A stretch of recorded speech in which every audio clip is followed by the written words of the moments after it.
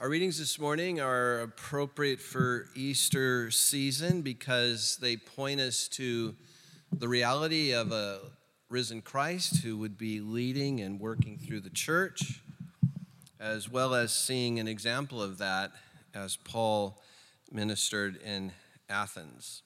We're going to focus this morning on the reading in Acts because we see there in Paul a few decades after the fact where the resurrection has actually happened and Jesus has appeared to people and made himself known. Paul is here claiming that the resurrection as a fact has an important implication attached to it. And that is that in the resurrection of Jesus, we see a kind of proof, and I don't mean that in an argumentative sense, but we see kind of a conclusive evidence that God is making and will finally make the world right. This is the idea of judgment. When Paul says that the resurrection of Jesus is the proof that the judgment of God is happening and will happen. Underneath that word judgment isn't simply like you're judged guilty or judged innocent. It has attached to it the sense of justice, that God is going to bring the world to rights through Jesus. And that in the resurrection, you have the first fruits of that. That death doesn't ultimately reign. Although my news feeds every day seem like they're trying to tell me something different. But death seems to be reigning everywhere. And I don't mean just physical death. I mean death, destruction, evil, rancor, hardship, suffering, toil. Kind of seems like it's winning. But the resurrection of Jesus proves that no, Jesus is the beginning of the inbreaking of the kingdom of God and God putting the world to rights. Now, we say this week in and week out, and maybe after this morning you'll be able to attach some more meaning to this, but at least the weeks where we're saying the Apostles' Creed, we say this all the time, that Jesus will come again, anybody remember, to judge the living and the dead. And so this is precisely biblical imagination put in this creedal form. And it's meant to like spark in you narrative. Like I don't know, a few weeks ago I happened to be flipping through the channels or something and I saw Home Alone, you know, that first movie, the first Home Alone, and it was that great scene at the end where, you know, he'd set up all those booby traps, you know, can you picture that? So if you see that paint bucket swinging in the air or something, right, that just alerts you to that whole story. And immediately you start making all the connections to the rest of that movie. Or if you see, what was he put, like sharp pieces of glass or something, I don't remember, inside the door. I mean, if you just saw that one scene, you would immediately then be able to knit together the rest of the story. So think now the same thing. Jesus will come again to judge the living and the dead. Stitches together the whole story from what God intended to where this will go. And the kind of the proof or evidence of that is that God has begun to do it in the resurrection, that this is a sign of a new age or a new reality. And as Paul looks at the kind of spiritual angst that he sees around him, he begins to say to them, this unknown God is now known. And he's calling for a radical life change. He's calling for repentance. In fact, he has set the day, your text says if you look at it, when the entire race will be judged and everything set right. So the idea here is that with the resurrection, God's new world has begun. And that what God has done for Jesus, he's begun to do and will complete for the whole world. And that in him is this great promise. This is not so much like a statement of fact, as it is this great promise that in him and in that divine intention to put the worlds to right, we live and move and have our being. Now that's not just careful theology. That's an invitation. You can live and move and have your being in the drama of the Justice Department.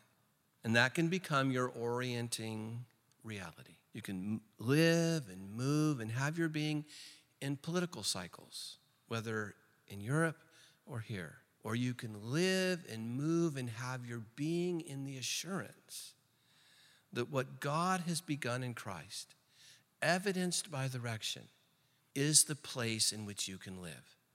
Where this is going is not the crumbling, for instance, of the Justice Department or a lack of trust in the FBI. That's not where this story is going. Where this story is going is the redemption of human work, even in all of its fallenness. And that someday where our institutions, civil, religious, educational, health, someday where all those institutions being populated by people have let us down, as the resurrection of God comes to the whole earth, as previously evidenced in Jesus, that is what we live and move and have our being in. So I want you to notice here, again, if you look at your text, it says that, Paul took his stand. So I want you to note here how Paul did stand solid. And he saw the decisions that humanity would have to make. But he also stood in humble solidarity with the religious angst of his hearers. It says that he noticed that they were religious, and scholars don't really know what to do with this. Like, they can't decide, is this just an observation, or is it a little sort of a poking, prodding about being a bit superstitious, or kind of covering all their bases with an unknown God? It's kind of hard to read into Paul's mind here. But at a minimum, he's seeing something that is like a spiritual restlessness in these people in Athens. And he's noticing a mistaken spiritual seeking that it's led to. And he's now trying to draw their attention in that seeking to the one true God. And so I see Paul here as kind of a pastoral evangelist, right? He's got a very clear pastoral heart to his hearers. But he also has a very clear orientation to something's happening here that's kind of pretty black and white, right? There's a kind of black and whiteness to resurrection, right? I mean, like that either happened or it didn't. And either God's got a thing going on here or he doesn't. And so there's a kind of particularity associated with that. So on the one hand, Paul stands solid in that. Can you feel that? Like even in all the midst of that kind of religious nuttiness, he's able to himself stand solid and stand in solidarity with them, in genuine empathy. I feel your pain. I mean, come on, of course he did. Who could have been more screwed up pre-Christ than Paul? They're just sort of ignorant. He was persecuting God's work on the earth. Paul gets what it means to be very far from God.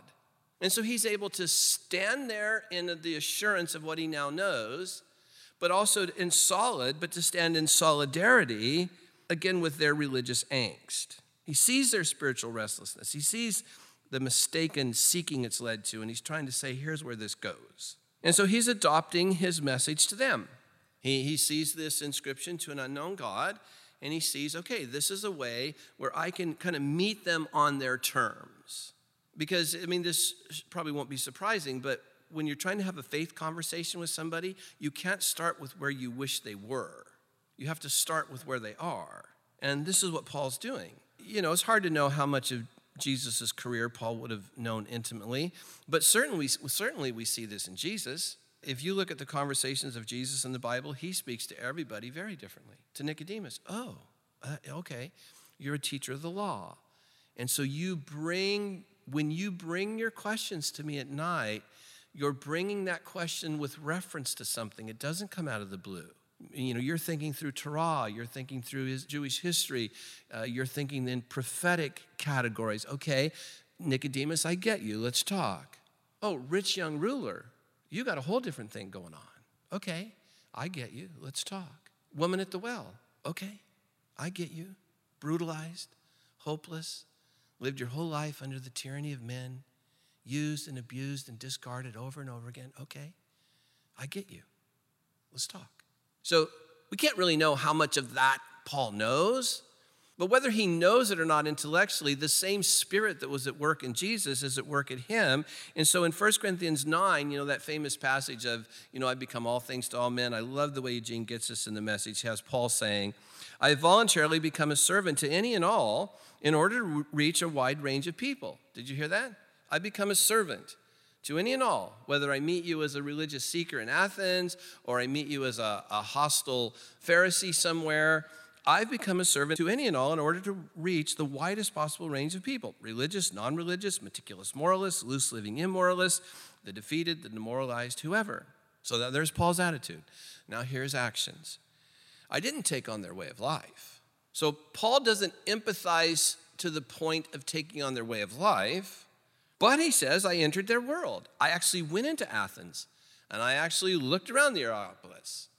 And as I walked through their streets, I noticed the pantheons of gods everywhere. And as I was walking around and noticing, do you hear here? You hear lots of resonances here of the connection, I want to say, between what we think about a lot here of our spiritual transformation into Christ-likeness through spiritual practices, and how those practices always involve presence and noticing and being alert, which usually hooks up to things like silence and solitude. Well, that sort of alertness is necessary to this kind of evangelism. Paul's noticing, and he's able to observe without judgmentalness. I don't mean to say he's able to observe without discerning what's real. Observing what's real is a very different thing than being judgmental. If a dentist tells you you have a cavity, he's not being judgmental. He's simply observing what's real. So Paul can observe what's real. That I see this thing to an unknown God. So he enters their world and he tries to experience things from their point of view. And he says of himself, I've become just about every sort of servant there is in my attempts to lead those I meet into a God-saved life. And I see something beautiful here in Paul, a kind of a beautiful model that I think we can borrow today in our pluralistic society, a beautiful model of determined but humbly adaptive witness. I have to say that again. You see in Paul a deep humility. It's a kind of willingness to be adaptive in his witness. But he's able to take his stand solidly in kind of a determination. Okay, now look at me. You have to get this. If not, nothing he's saying is helpful. If there is not a God who raised his son to life, what can Paul say that's any more helpful than their pantheon of gods? A helpful saying requires what we chafe against today as a kind of exclusiveness. But you don't have to be a butt-headed exclusiveness. You can just take your stand and when you actually have a cavity. And let's deal with it. It doesn't have to be the kind of judgmentalness that we all fear. And so I want to take just a moment here to say that it feels to me like the Apostle Paul's got beaten up a lot in the last couple generations. Feels to me he's almost like a tetherball, who one side of that tetherball pole is slugging him for being judgmental, and another side is, slugging him for polluting Christianity, and another side is saying, no, Pauline theology is the heart of Christianity, and we sort of even forget all about Jesus, right? I just feel like Paul's been battered now for at least a couple of generations, maybe around post-World War II, kind of German liberalism and the reaction of American conservatives. And I just feel like he's been battered.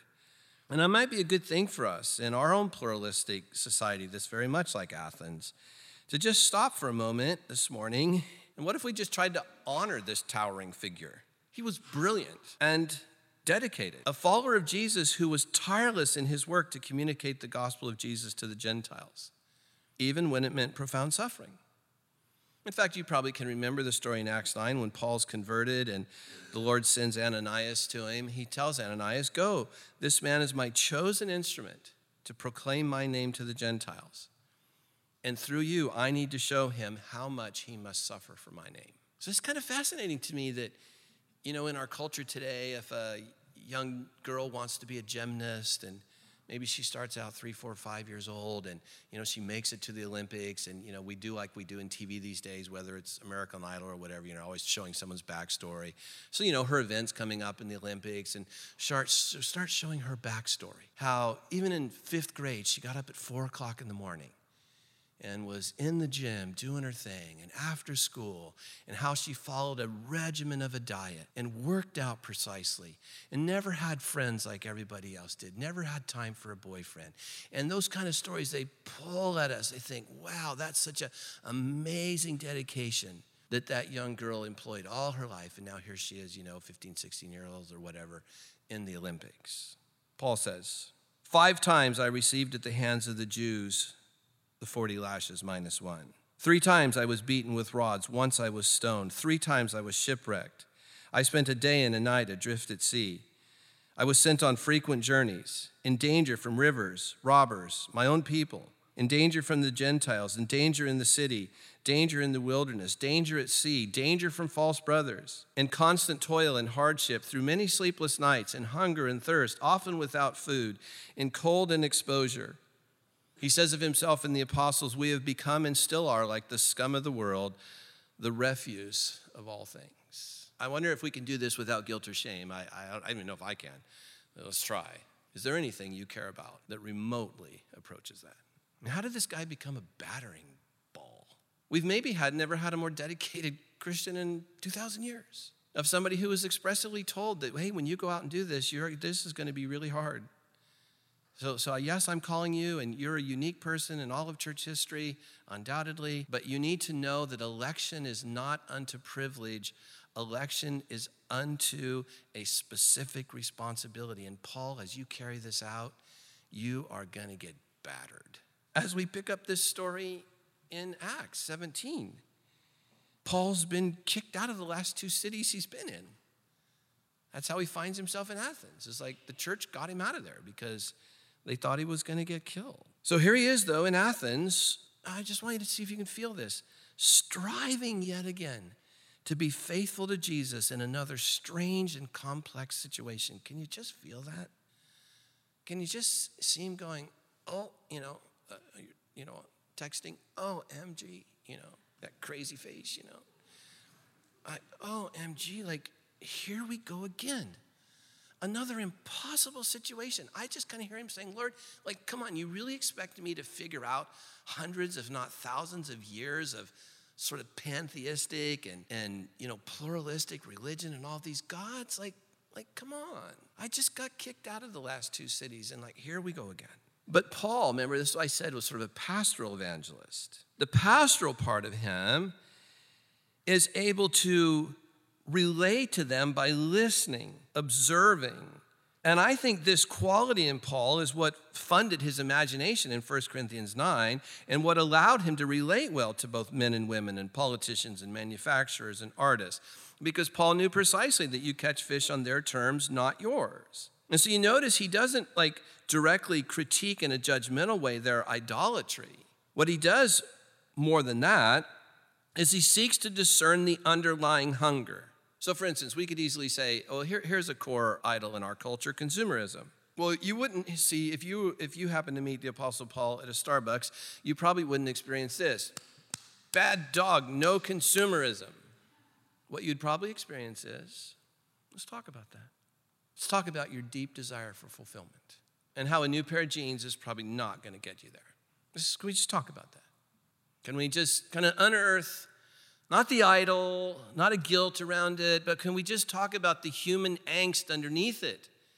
And what if there is a fulfillment for you in the risen Christ and the inbreaking of God's new world through him? Like, what if that's an avenue to fulfillment? Can we consider that? Or maybe think of the idol of misuse of power. And you might have Paul asking you, well, how is it that you've come so much to strive for security? Can we just begin to notice what prompts the insecurity in you such that you're willing to engage in harmful power over to others to medicate your own insecurity? Paul would dig below the idol itself, and he does this through careful listening. And I want to say that this careful listening is wisdom. It's love, it's generosity, it's hospitality, it's space-making, it's not compromise. See, most of us in this room were taught that to do evangelism means to sort of assume a hierarchical a privileged position, at least, if not hierarchical, that gives us the ability as the ones who have the answers then to speak down to everybody else.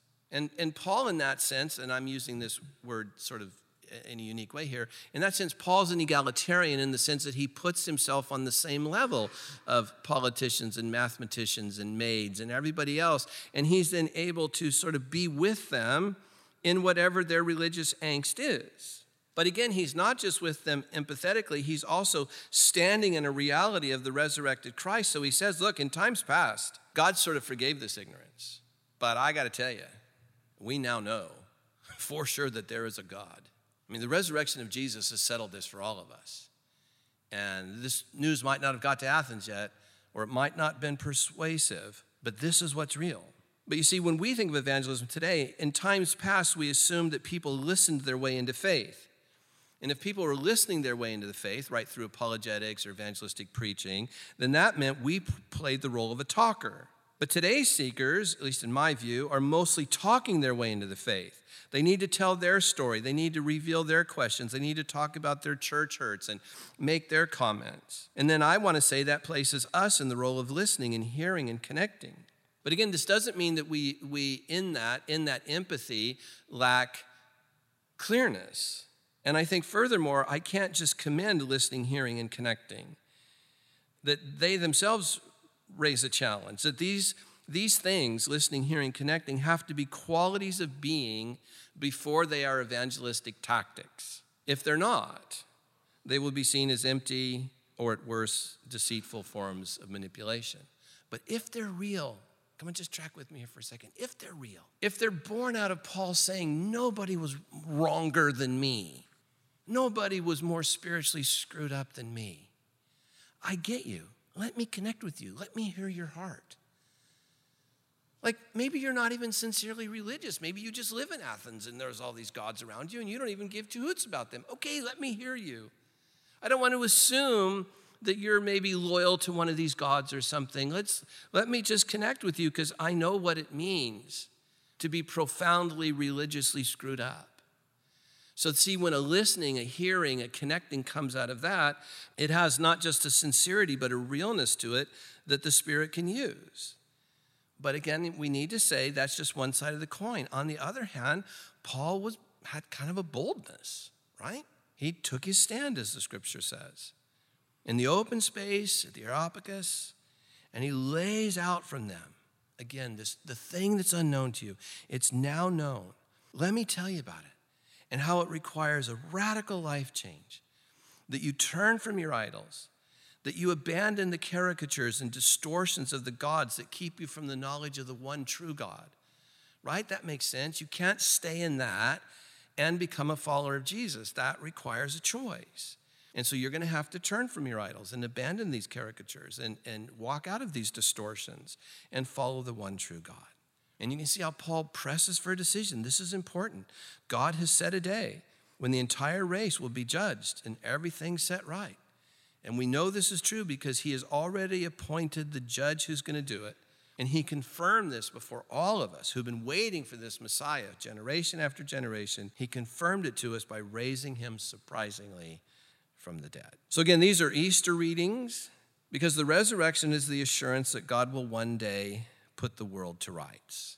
And it's in the humble but really conscious notion of that, in that reality that we stand in our sufferings as Christians, and that's also the basis of the reality in which we can take our stand in our culture as listening-based evangelists, as those who can discern the hearts of those with mistaken views of God and help them see the one true God who has revealed himself in Jesus. Don't think I can do this anytime soon, but man, well, I would love to discern the heart of Bill Maher, just as an example. Or I'm a little tired, just went out of my head. Famous atheist that's written a lot of books in the last 10 years. Somebody help me here. Yeah, I don't want to just bash Richard Dawkins. I can't actually do it, but you're feeling me here, aren't you? I wish I could discern his heart. Richard, how'd you get here? What's really going on here? Maybe what are you afraid of? I don't know. But you see, that's the vision here. The vision here is an evangelism that's rooted in the discerning of people's hearts through the Spirit so that we can see what's really going on. And this is both important and difficult for us because you need to note that we're not in the position of Paul. Paul was saying fresh news to a people who actually lacked information. They were ignorant, not that they were stupid. Ignorant doesn't mean stupid. They were just not knowledgeable of the facts. So Paul, in a sense, is actually doing gospel. He's telling this new good news. We're not in that position. We're in the position of living in a society in which people have rejected religion and are doing it more and more and more, and rejecting Christianity and rejecting God and rejecting church, and not so much rejecting Jesus, but he's certainly not a big part of anybody's lives. But what I want to say to you is, even in that reality, there is always an underlying story. I've seen this more times than I can count. The 5 years that I was president of Alpha USA, the evangelism course, I saw this all over America. I heard stories from Alpha leaders hundreds of times all over America that as they sat around a table after hearing a talk like, who is Jesus or why did he die? And people started to unpack their heart. We heard over and over and over again. Well, my uncle was the pastor's best friend. And everybody knew that my uncle had a basement full of pornography. But he and the pastor, played golf every week. And, everybody knew my uncle used to cuff my aunt around. And I'm just over it. Or my dad was a youth pastor and had an affair and blew up the church, blew up my family. Over and over and over again. They're not always that dramatic, but over and over and over again. I would say 90-some% of the time, there's a story behind the nuns and the duns, and I'm over it. There is always a story. And this is why banging on first and foremost about apologetics doesn't get anywhere. I'm not down on apologetics. They're enormously important, and they will always come into the picture. They just don't come into the picture today firstly. See, in a sense, Paul's doing apologetics. God raised Jesus from the dead. We saw it. We know it. Well, that worked when that was news. But when that's been rejected, one has to find the underlying vibe, feeling, motive that caused the rejection and then say, let's go there. Let's talk about that. And this is why I think evangelism today requires that combination that Paul has of standing with people in empathy while also taking his stand in truth. So we come to our quiet time this morning as you bow your head and have a moment of stillness, stilling not just your body, but stilling your mind and soul for a moment. As we consider these Easter readings and consider the resurrection, how might this story this morning help you take your stand? How might it infuse you with a confidence that God is putting the world to rights? Or maybe for you this morning, you want to sit for a few moments with the notion of how can I learn to stand with others in an empathy born of love, not of compromise.